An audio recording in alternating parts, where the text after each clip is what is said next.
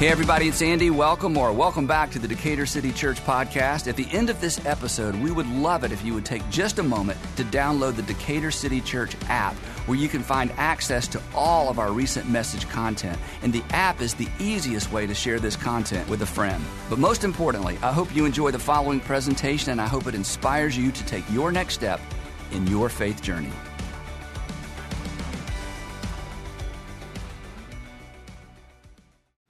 So I've told you this before, but I am, and this shouldn't come as a surprise because of what I do, but I'm so fascinated by conversion stories and deconversion stories, people who come to faith and then people who lose faith.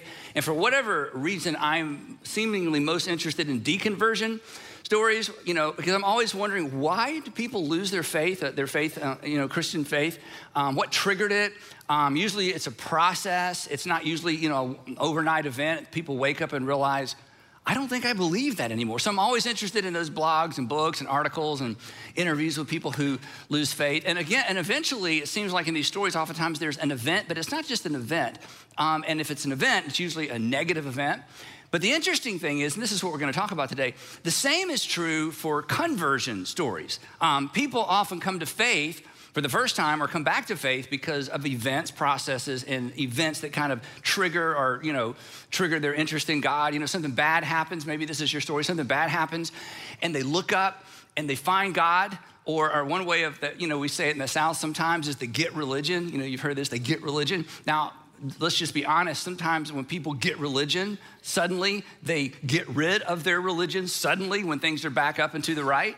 We know stories like that. But honestly, that's not as common as you might think. And that's certainly not true of everybody, because many people find faith in the midst of crisis and tragedy. And their newfound faith or their rediscovered faith often is the thing they would say that got them through. Again, this is our story for many of us. It was the thing that got them through the difficulty. So, some people find faith in tragedy, but again, some people lose it.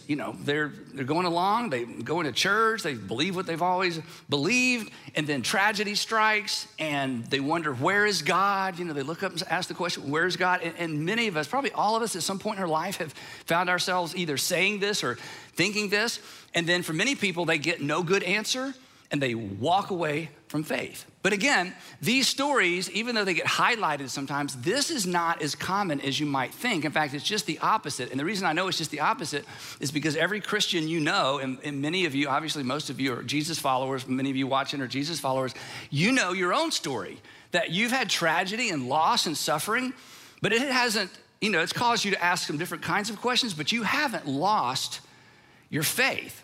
And this is why, and this is just kind of me meandering for a minute before we get to the message. This is why, and this is kind of long, but I wanted to write it out for you. This is why people who leverage injustice and suffering as an argument against the existence of God, which, the new atheists, people who are high-level academics who, when they talk about, belief in God, this eventually surfaces pain and suffering in the world. Those who leverage injustice and suffering as an argument against the existence of God, it's so interesting in my experience, they usually leverage injustice and suffering experienced by other people, not their own. People they don't even know. They basically point to the general pain and suffering in the world. And they say, look at all the pain and suffering in the world. How could there be a good God? But they rarely ever point to their own pain and suffering. In fact, you have not only heard this argument, maybe you've made it yourself. It may be the reason you have abandoned faith or are having a hard time coming to grips with, Christianity. It goes like this: if God is good, right? We've heard this 1,000 times. If God is good, why is there so much injustice and suffering in the world? And I know I'm maybe getting in your business a little bit too early in the message, but I would just say this: if this is something you wrestle with, and if this is a reason that you have abandoned faith, here's my suggestion. I think you should ask some people who are suffering, but who are maintaining and have been able to maintain their faith in spite of their personal pain and suffering. If this is like, how can there be a good God, pain and suffering in the world? As long as it's 30,000 feet away, as long as it's kind of out there as an intangible sort of an idea, that's one thing. But I would challenge you to talk to some people of faith who've experienced pain and suffering and yet have been able to maintain faith. And I'm almost done, okay? We'll get the sermon. Because it seems to me, this is just me, it just seems disingenuous to me to leverage the suffering of people who believe in God as evidence that there is no God. I just think if you want to leverage your own suffering and not to believe in God, I get that. We're going to talk about that in just a minute. I really do get that. But I don't think we should borrow other people's pain and suffering to draw a conclusion about God that the people who are actually having the pain and the suffering and experiencing the injustice don't conclude. They draw a different conclusion. In fact, when you hear their story, many of our stories, is that in the suffering and the injustice, we actually experience the grace and the power and the sustaining power of God. Now, if your story is, no, Andy, okay, I'm not leveraging anybody's pain and suffering. I'm telling you, I was a person of faith and then I lost my mom or I suffered a setback. I mean, you had big, challenging circumstances. And in the midst of that, you lost your faith. I would never, ever judge you. In fact, I would say if I were in your shoes, I would probably perhaps come to the same conclusion. But at the same time, and I'm not minimizing your pain or suffering, I'm really not, so please trust me on this. But you know as well as I know there are people who have gone through exactly what you've gone through, or worse than you've gone through, identical or worse, who somehow maintained faith in God. So here's the dilemma, here's the question, here's what we're gonna talk about for a few minutes. What makes the difference? What makes the difference? That's what we're gonna talk about today. But once again, before we jump into this, if you have defended or you are defending your lack of faith because of pain and suffering in the world, I really do want to suggest that you talk to someone who is a person of faith, who's experienced pain and suffering, and ask them how that works. Not so that you become a Christian. This isn't some, bait and switch thing. But because I really want you to understand, if this is your objection to faith, and it's the biggest objection to faith, I just want you to understand, because you're smart, you can figure this out, that there really is not an argument against the existence of God based on pain and suffering in the world. In other words of saying, another way of saying it, suffering does not prove that God doesn't exist. In fact, there is absolutely no logical or rational correlation between pain and suffering in the world and the existence of God. All pain and suffering proves is that the God who doesn't allow pain and suffering doesn't exist. I mean, we can't deny that there's pain and suffering in the world, right? So clearly, there is no God who doesn't allow pain and suffering in the world. We can all agree on that. But here's the thing. Christians have never believed in that God.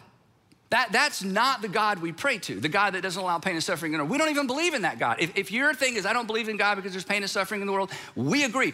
We don't believe in a God who doesn't allow pain and suffering in the world either because there's pain and suffering in the world. How silly would that be? But that's not the Christian God. On the contrary, in some ways it's worse. Christians we believe in a God who allowed the worst possible thing to happen to the best possible person, Jesus. And that's disturbing, but that's what we believe because that's what happened. More on that in just a bit. If you've been tracking along with us, we are wrapping up. That was kind of like a whole sermon in itself, wasn't it? We should just sing and go home. Anyway, sorry, I prepared too much to do that. Okay, so today we're wrapping up this series, Faithful, Fueling Your Faith in a World on Empty. And the premise of this series is that when Jesus showed up in the first century, his agenda for his followers was that they be men and women of big, bold, active faith that would do things and confront things and change things, which explains, of course, his initial invitation, which was follow me. Follow me, as in live in a different direction, live a different kind of life. And Jesus never changed his invitation. Now, eventually the church came along and kind of dumbed it down and watered it down a little bit. And the church reduced it, and this is what many of us were raised on when we grew up in church. The church reduced it to simply believe in me. Like all you gotta do is believe some things, which is way easier and way safer and far less demanding than follow me, because no change is required, which is why for so many Christians, their faith is so weak, because faith is a muscle. And if you don't exercise it by following, if it's just something that resides in your head, it gets weak and it atrophies and it becomes frail and fragile. But Jesus never invited people to simply believe true things about him. He invited us to follow him, to wake up every single day with this question. And we've looked at this in every single segment of this series. What would I do? This is the question to wake up to. What would I do? Not simply what would I believe, but based on what I believe about God, based on what I believe about his son, what would I do? How would I respond? How would I live? How would I react? What would I attempt? What would I initiate if I was confident, absolutely confident that God is with me? So in this series, we've been asking the question, what facilitates over the course of time, what fuels and facilitates the development of that kind of follow Jesus, active, enduring faith? I mean, how do you get that? Because if you've met people who have it, you sort of want it. And when you meet people who have it, who are going through difficult times, and their faith is just rock solid, and you think to yourself, I don't know how I would respond to that, but my goodness, their confidence in God is clearly sustaining them. You want that. So we're asking the question, how do you get it? What are the essential ingredients to that kind of faith? And based on talking to lots of people and based on the life and the message of Jesus, we're convinced there are 5 things. There are 5 things that God uses to grow our faith. There may be 12, but we're sure there are at least these 5, because every time somebody tells their faith story, they eventually talk about one or all of these 5 things. So we've explored the first 4.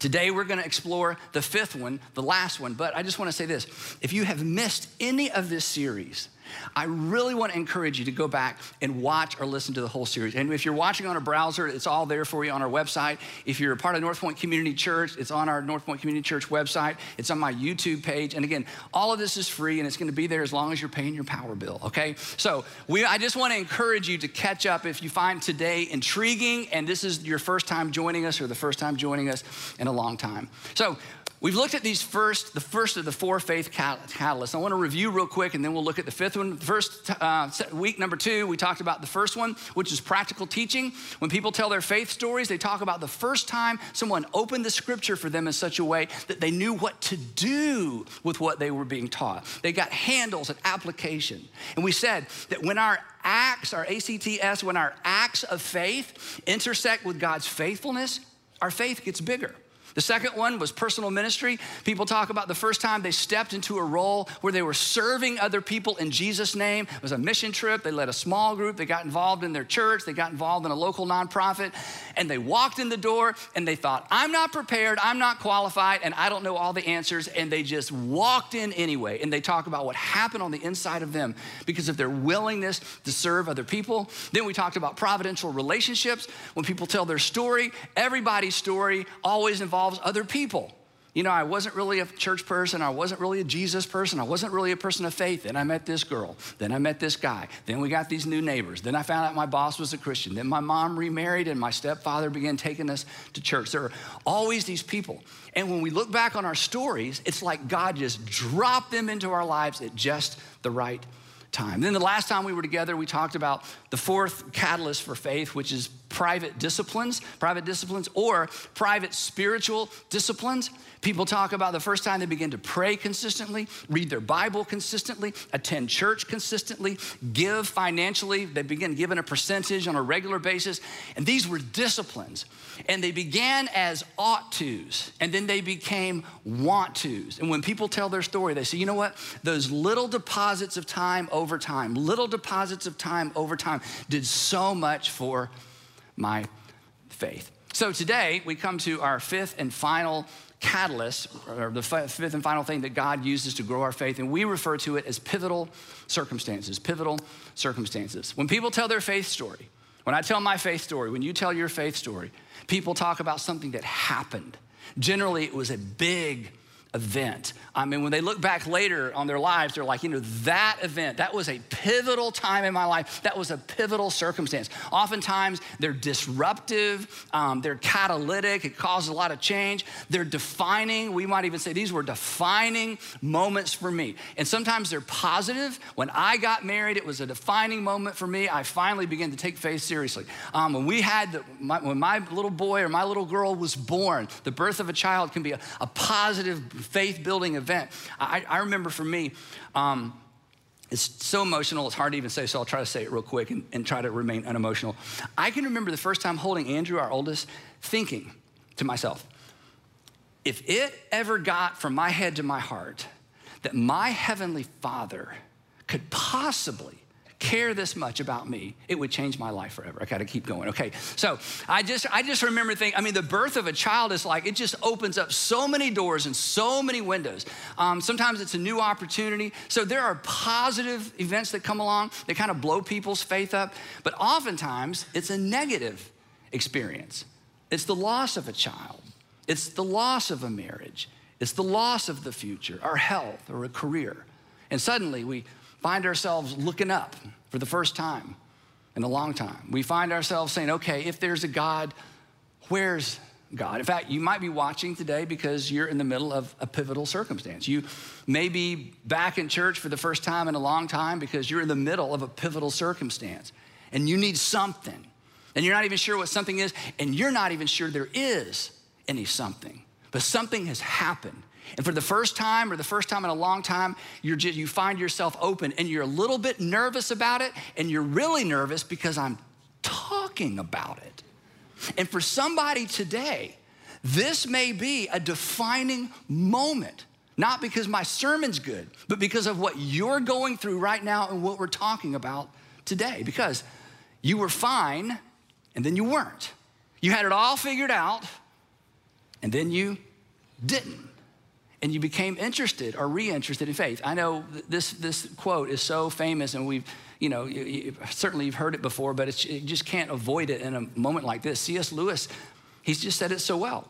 He said, God whispers to us. He wrote, God whispers to us in our pleasures. You can barely hear God up into the right times, right? He speaks to us in our conscience, but he shouts in our pains. It is his megaphone to rouse a deaf world. And maybe today, in this moment, this weekend, this season of your life, whenever you're watching this, it's as if the pain, the sorrow, the suffering has awakened you, and you're asking important questions for the first time in a long time. Because the truth is, we're fine without God until we're not. And that's often when faith flickers back or flares back to life. Now, if you're a bit skeptical, and I am by nature a bit skeptical, so let me just sort of say maybe what some of you are thinking. You may be thinking this, I would be thinking, okay, see, I know what you're gonna do, Andy. This is what Christians do. God is in a bind. God is in a real bind because God is a good God and loving God, and Jesus died for our sins, and God loves us. And yet the world is a total wreck and a mess, and people are dying all the time, and children are suffering. So you Christians, your God is in a bind. So you come up with all these sneaky ways to somehow rectify the fact that the world is a mess and God is good and God is love, because you know there is an unresolvable tension there, and that's what you're trying to do. You're trying to resolve an unresolvable tension. So if you were thinking that way, or maybe I just think that way, here's what helps me with that, and maybe this will help you with that as well. That the authors of the New Testament, like Matthew, who was a tax collector, and Mark, who knew Peter, and Luke, who interviewed all the eyewitnesses, and John, who traipsed around with Jesus, and Peter himself, who was with Jesus from the beginning, and the Apostle Paul, who hated Christians and became a Christian. When you look at their lives and when you read the story of their lives, this is amazing. They were at the epicenter of the activity of God on planet Earth, if the New Testament is a reliable account of actual events, which I believe it is. They're right at the epicenter of God's activity in the world because Jesus had shown up in the first century. And yet, these men and the women that accompanied Jesus suffered like crazy physically. They suffered injustice. They suffered persecution. I mean, anything we've suffered, they've suffered at times 10. And yet somehow they maintained their faith in a good God. In fact, the amazing thing is John, the Apostle John, is the one that introduced this idea to the world that God is love. We've talked about this. I mean, and if you would have stopped John's writing, God is love. We're like, wait, John, show me the love in this world. John would say, no, not in the world. The world's a mess. But I'm just telling you, I stared into the eyes of love when I spent time with Jesus, and I'm telling you, I'm convinced Jesus was God in a body, and if God is anything like my rabbi, I'm just telling you, God is love. These men brought us the Gospels from a time when they were suffering like crazy. The point being this, they saw no tension. They saw no conflict between a good, loving God and pain and suffering in the world because they didn't dodge it, they experienced it. Now, for example, James, the brother of Jesus, which is so cool, right? James, the brother of Jesus, who was murdered. This isn't in the New Testament. Josephus tells us this later. He became the leader of the church in Jerusalem in the first century. And I won't go into the details, but basically he got framed and they took him outside the city and they stoned him to death, which is a terrible way to die. He suffered and he died because of he believed his brother was his Lord. So if we were to say to the New Testament, authors, the people who, caused the gospel or allowed the gospel to even survive the first century, how can you believe in a good, they'd be like, whoa, what? That question never crossed their mind. In fact, here's what James, the brother of Jesus, who was murdered because of his faith, said. Not me, I didn't say this. This is what he said. He said, trials, suffering, injustice, all of it. He said, they're tests. Well, then we have to ask the question, well, what are they testing? I'll let him tell you. Here's what he says. Here's what he says they test. He says, you know that, he's writing this in the book of James, you know that the testing, there it is, of your faith. Your faith is being tested. Our confidence in God is being tested. And what's the point of God allowing our faith to be tested? James says, well, I'll tell you. The testing, this is amazing. You know that the testing of your faith produces perseverance, or specifically, it produces persevering or enduring faith. It makes your faith bigger. When you meet a person who has big faith, big enduring faith, I promise you, you are talking to a person whose faith has been tested. Because wrinkle-free days do not create great faith. In fact, this is disturbing, but you should take this with you. We don't even know what we actually believe. We don't even know what we actually believe until what we claim to believe has been tested. It's all right here. And as we're gonna see in just a few minutes, the reason perhaps your faith collapsed under pressure, the reason you feel like your faith is collapsing under the weight and the circumstances of life is because perhaps for the first time in a big way, your faith is being tested and you are discovering what you truly believe. And that's not a bad thing if on the other side, you come out with your faith intact. You may be familiar with the name Greg Laurie. Greg is a pastor on the West Coast, and I've met him a couple times. We're not friends. I would love to be his friend, but he lives on the West Coast, but I've met him a couple times, and I like him so much, and I love his voice, and he's a great preacher. And I've always enjoyed listening to Greg. I just discovered, I don't know how I missed this, I just discovered recently, a few months ago, that in 2008, his son, I believe it was his oldest son, was killed in a car accident. Just a tragic, random, made no sense at all, car accident. And when I heard him talking about this, I thought, oh my goodness. Now, all those things I heard him say, and all that bold preaching, and that is big, he's so good, suddenly it's in a different context for me. I'm thinking, okay, this isn't just some preacher trying to build a big church. He's just not trying to make a living. This is a guy whose faith has been so tested. He means what he's saying because he's walked through the valley of the shadow of death, and he's come out on the other side with this extraordinary confidence in God. And, when I heard this, I just thought, wow, I just love and respect him even more. It caused me to lean in more. Now, he has a version of this. He has a shorter version. This is what Greg says. I love this. He says, a faith that can't be tested, it can't be trusted. Because if our faith hasn't been tested, come on, we don't really know if we really believe what we claim to believe. Now, so fascinating. Jesus leveraged this all the time with his guys. In fact, we looked at an example a few weeks ago. He was constantly creating pivotal circumstances. Instead of allowing them to just come along like they would eventually come along, he would manufacture them. You remember we talked a few weeks ago, there's all this group that had been out there all day listening to Jesus preach. They need to eat. And the disciples are like, hey, we need to send them to the city for food. And Jesus says, you give them something to eat. You give them something to eat. It's like, we can't do that. Then they failed the test. So he was constantly manufacturing these events. Same with Lazarus. He gets news Lazarus is sick. Remember the story, John chapter 11? And Lazarus is sick. They say, let's go to Bethany and heal Lazarus. I mean, you heal strangers. Surely you're going to heal your friend Lazarus. And Jesus is like, nope, sit back down. Why? And if Jesus had answered their question honestly, he would have said, this is terrible. Well, I'm going to let him die first. It's like, what?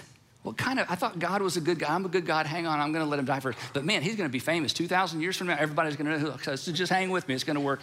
I don't know if he would have said that or not. The point being, this is terrible, but you have to embrace this.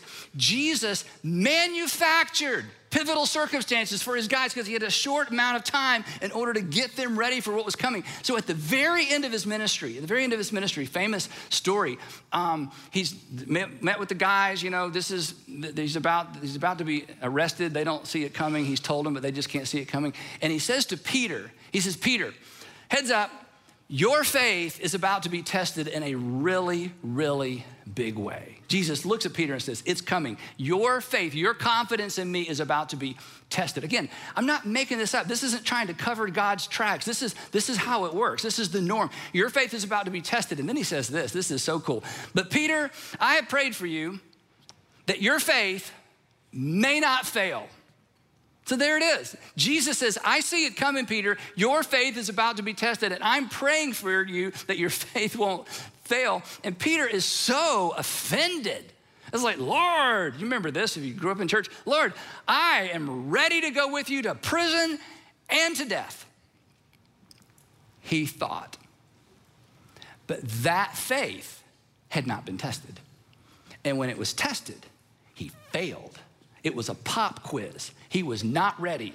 A 13-year-old girl walked up and said, you're a Galilean. You were with, I am not. And he denies Jesus 3 times. Then he fails that one. He watches Jesus crucified, fails, runs to the city. After the resurrection, Jesus calls him aside. It's so cool. He restores Peter. And this is the amazing thing. This was a hard lesson for me as I was sort of digging out of my judgmental phase many, many years ago. Then Jesus takes Peter, who failed all the faith tests, and puts him in charge of the whole enterprise. You're in charge. Wait, I failed all the tests, I know, but see, your faith is stronger now. You've been tested and failed, tested and failed, tested and failed, but I think you're ready. You're in charge. This is how it works. And then, this is so dramatic. We can't imagine this. About 2 months later, after the resurrection, about 2 months later, Peter and John go up to the Temple Mount to pray. I don't know why they kept hanging out at the temple. Every time they went, they got in trouble. They go to the temple, they're on their way, and they pass this gentleman who has been lame from birth, never walked. He's over 40 years old, we find out. So for maybe 20 years, 25 years, we don't know. We know that everybody around the temple knew this guy. So 20, 25 years, his friends would pick him up in the morning, clean him up, feed him some breakfast, set him outside the temple in the shade, and he would just beg. So Peter and John are coming to the temple, he's begging, and Peter's like, hey, let's be done with this, and he heals this guy. They go on up the stairs into the temple, and of course the guy follows him, and he is jumping, and he is so excited, and he's like, look what happened. And everybody knows who this guy is. This isn't a stranger. This is a well-known beggar. I mean, people know his name. Well, this causes a disturbance. Peter and John are arrested. They're thrown in prison, or not prison, they're thrown in jail for the night. And then here's the drama. The next morning, they bring him out. And now Peter, who has failed all the faith tests, is standing in front of, Luke tells us, Luke, who investigated all this stuff in the book of Acts, says that they are brought before Annas, Caiaphas, the high priest, and basically, you can read the list of names, the very men who arrested Jesus and took him to Pilate and convinced Pilate to crucify Jesus. Peter is now standing in front of those very same guys. These men, their number one priority in Jerusalem is stamp out this Nazarene sect. We got rid of the leader. Now there's all the minions running around. Let's collect them, let's find them, and let's stamp them out. And by the way, we're not going to take you to Pilate. When Pilate got rid of the head of the snake, we decided we can take care of the body because later they're going to drag Stephen outside the city gates and they just stone him. They don't take him to Pilate. So it is open season on the followers of the Nazarene. And in other words, these men, this is life or death conversation. And Peter has another pop quiz. So there they stand in front of the guys that have all the power. And they say to Peter and John, Peter specifically, by what name did you do this? Now, we wouldn't ask the question this way, but here's what they're asking. You're not still following the dead Nazarene rabbi, are you? This is your opportunity. This is your get out of jail free card. All you have to do is say, well, we didn't really use a name. I'm not really sure what happened. We're just trying to help him. We're good. And Peter signs his own death warrant. These are some of my favorite verses in the whole New Testament because I would hope that I could be this bold, but I don't know that I could be. So there they stand. They're chained in front of the guys. Their life is at stake. There's the question, by what name did you do this? And Peter looks into the eyes of the men who had Jesus arrested and ultimately crucified. And he says this, it is by the name of Jesus Christ of Nazareth. So I want to make sure you know exactly who I'm talking about. Whom, let's go ahead and say it, you crucified.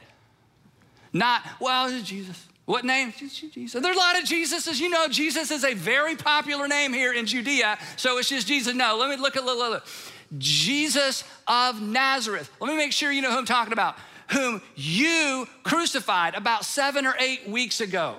Let there be no mistake, the name we use. Whom you crucified, but by the way, yes, I know, this is the rumor, and you're wondering what crazy people believe this, whom God raised from the dead, that this man stands before you healed, because by the way, the beggar who'd been there for had been begging for more than 20 years or for 30 years, is standing in there with him. And this is amazing. And when these men who had Jesus crucified, when they saw the courage, the confidence, the faith, the boldness of these men. When they saw the courage of Peter and John and realized these guys, they didn't even get out of high school. I mean, this is a really important word. This is why Peter and John probably could not read or write. These were men who from childhood had been fishermen. They had to work to make a living. They could tell them, these are the educated, temple leaders. I mean, these are the people we pity. They're from Galilee. I mean, these are nobodies. Where did they get this confidence? Where did they get this courage? Not only did they not even own a portion of Torah, they probably can't even read Torah. And they were astonished. This is amazing. And they took note. These men have been with Jesus. A+ on the faith test. Fail, fail, fail. A+. Where did that come from? Because tested faith is how you discover if you have real faith. And when you have real faith, it gets really stronger. And the tests continue to come. And the faith, and I gotta finish this real quick. I'm gonna tell you this, but I love this part. When they finish, they can't punish him because everybody in the city knows what's happening. Everybody knows who this guy is, so they warn him, don't speak anymore in this name. And they're like, No, you do what you do, you boo-boo. We're gonna speak in the name of Jesus. And then they leave and they go to the outskirts of the city where all the Christians are like, oh my gosh, they got Peter and John. And they have a prayer meeting. Now I'm gonna ask you a question, see which ones of you have been paying attention. They have a prayer meeting. And does anybody know what they pray for in the prayer meeting? Anybody know? One word. Ends with N-E-S-S. Boldness. They pray for boldness. Lord, give us boldness. And see, I want to drop into the prayer meeting and go, hey, wait. I think you got boldness covered. Okay, you're bold. Okay, I think you need to be careful. You need to pray like an American. Watch over us and protect us and guard us and guide us and help us to get to the mall safely in the vacation and help me find my car keys, And they're praying for boldness. Why? Because their faith was explosive. It was big. They were so confident in God. They'd been pruned and built back strong. The point is simply this, that those unforeseen pivotal circumstances, these are the things. This is one of the things that God uses to grow our faith. Or grow our faith, but sometimes if we don't respond the right way, these very same circumstances can undermine faith. So which brings us back to the question I started with. What makes the difference? Why is it some people can face extraordinary circumstances and come out with bigger faith and some people less faith? So here's why, and maybe this will help you as you navigate your own faith journey. There are three things that make the difference. What we believe, who we listen to, and how we frame it. Folks who lose faith due to negative or big, life-changing catalytic circumstances in life, generally, not always, because I don't know everybody, but generally have a somewhat defective or flawed faith to begin with. That's the what. This is why it is so important that you have a Jesus-centered faith. A Jesus-centered faith. Otherwise, when difficult times come, do you know what we do? We assume what's not true. Oh, I can't believe this is happening. If there was a good God, this wouldn't be happening. No, read the New Testament. Or we claim what's not promised. You go to the Old Testament and you find a bunch of promises that God made to the nation of Israel and you claim them for yourself. And then you don't have any land and you don't have any blessing and it all doesn't work out. Just a little heads up. In the Old Testament, under the Old Covenant, the people that God loved and blessed lived a long time. In the New Testament, the people that God loved and blessed didn't live so long. Just think about that. Different covenants. Same God, same love, same plan, same salvation, same redemption. But if we aren't clear on what Jesus promised us in the New Testament, and you get this confused, this is why a feeble, fragile, uninformed faith is not gonna set you up for success. The second thing is this. It's you gotta have the right people around you. It depends on who you listen to. That's the who. If you don't have people, I don't have people around us to help us contextualize our pain and suffering, we're gonna draw all the wrong conclusions. Again, a passage we refer to often, Jesus and the disciples are walking, they see a young man blind from birth. The disciples say to Jesus, and we talked about this a few weeks ago, the disciples say to Jesus, hey, who sinned? Because the reason this kid's blind is because of sin, right? Somebody sinned. Did he sin or was it his parents? They miscontextualized his suffering. We know why he's suffering. He sinned or his parents sinned. Jesus said, no, doesn't work that way. That's not how the world works. Fortunately, they had Jesus to help them rethink and reshape their thinking around their pain and suffering. He reframes it for them. He says, this happened, by the way, this is so powerful. This happened so that the works of God might be displayed in him. He can't see anything, but he's about to see everything, and he's about to be on display for the whole world. And 2,000 years from now, they're gonna be talking about this guy. Wow. Which leads us to the third part is how we frame it. What we believe about Jesus, who we listen to when we're going through difficult times, and how we contextualize or frame our pain and our suffering. Those three things generally make the difference between difficulty that builds faith and difficulty and challenges that undermine our faith. Now, I don't have to tell you this, but disruption, pain, suffering, sorrow, it's unavoidable. Sometimes in some seasons, it's more the rule than the exception. And whether you're a person of faith or not, you know this, it tests our faith. Because in those moments, it's, oh God, oh my God, what's happening? Are you paying attention? It has the potential to break and to undermine our faith. But when viewed through the proper lens, it has the potential to grow and strengthen our faith. It's one of the 5 things that God always uses to grow and strengthen our faith. This is why, and I know I say this all the time, it's why we should pray every single day, Lord, help me to see as you see. Help me to see as you see. Help me to see as you see. Help me to see this circumstance, this pain, this suffering, this illness, this challenge for my children. Help me to see it the way you see it. Help me, this is how I pray it, help me identify your hand in it. Or to quote Train, I need a sign to let me know you're here. I just need to know that you're involved. Because, isn't this true? If we can spot God in it, aren't we more likely to maintain faith through it? It's like, God, I just need to know you're here. I just need to know that you know. I just need to know that you're involved. Help me to see the way you see. I'll close with this. On the eve of 2.5 days that would reduce the disciples' faith to ashes. I mean, the crucifixion of Jesus, it was the test they all failed. So on the eve of his arrest and crucifixion, he's gathered with the 12 and he's given them one last charge. And he says this to them and he says this to you. In fact, maybe he says this to you specifically today. He says, okay, I've told you what's gonna happen. I've told you what's gonna happen. I've told you what to expect. I've told you I'm leaving. I have told you these things so that in me, you may have peace. Because the circumstances are about to evaporate. They're about to deteriorate quickly. But if you will stay in me, if you will stay connected to me, if you will continue to see the world the way I have taught you to see it, you'll have peace. Now, in this world, you're gonna have trouble. This is a promise no one has on their bathroom mirror. Right? Oh, you gotta memorize, in this world you have trouble. Yeah, I gotta remember that. In this world I'm gonna have trouble. No, okay. If you wanna know what Jesus promised, okay? He did not promise wrinkle-free. This is the worst night of his life, about to go into the next, the worst day of his life.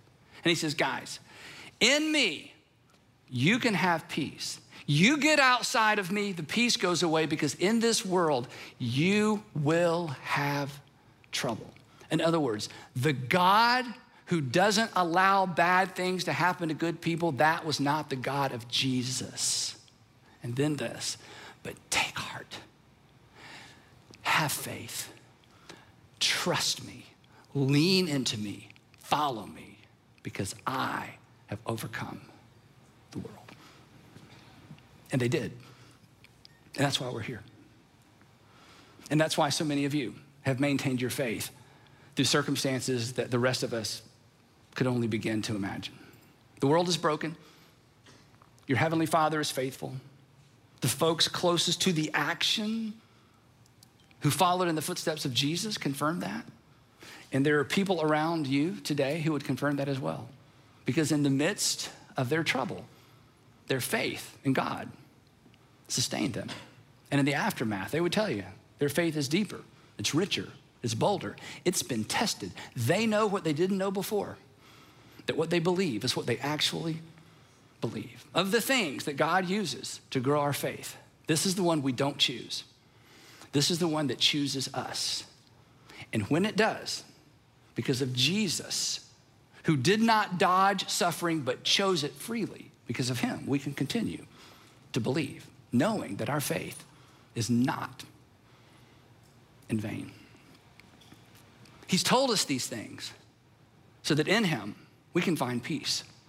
In this world, you'll have trouble, but continue to believe. Take heart. He has overcome the world.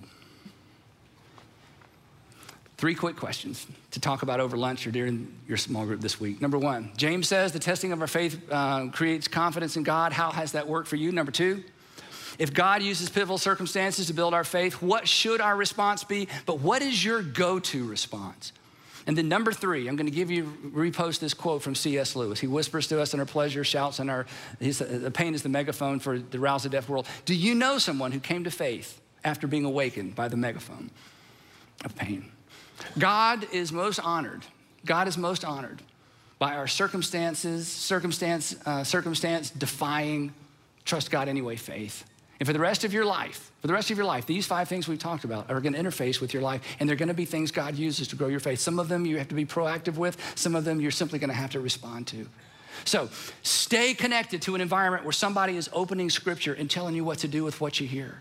Be intentional relationally, be available to other people, right? Embrace the spiritual disciplines and serve, because in serving, we find our inadequacy, and there we find the adequacy of God.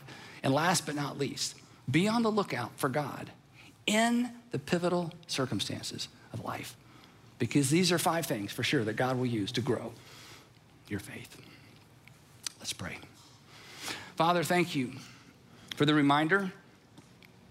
Father, I know there are men and women in this room, students in this room who could tell their story today, and we would be in tears because of what they faced, and we would be in tears because of their confidence in you and your faithfulness to them. So for the man or the woman who's really struggling right now, I pray they would find someone to talk to, and that the story of faith in someone else's life would perhaps give them faith to rekindle their faith. So do whatever you need to do, but give us eyes to see and help us to discover you in it so that we can trust you to get us through it.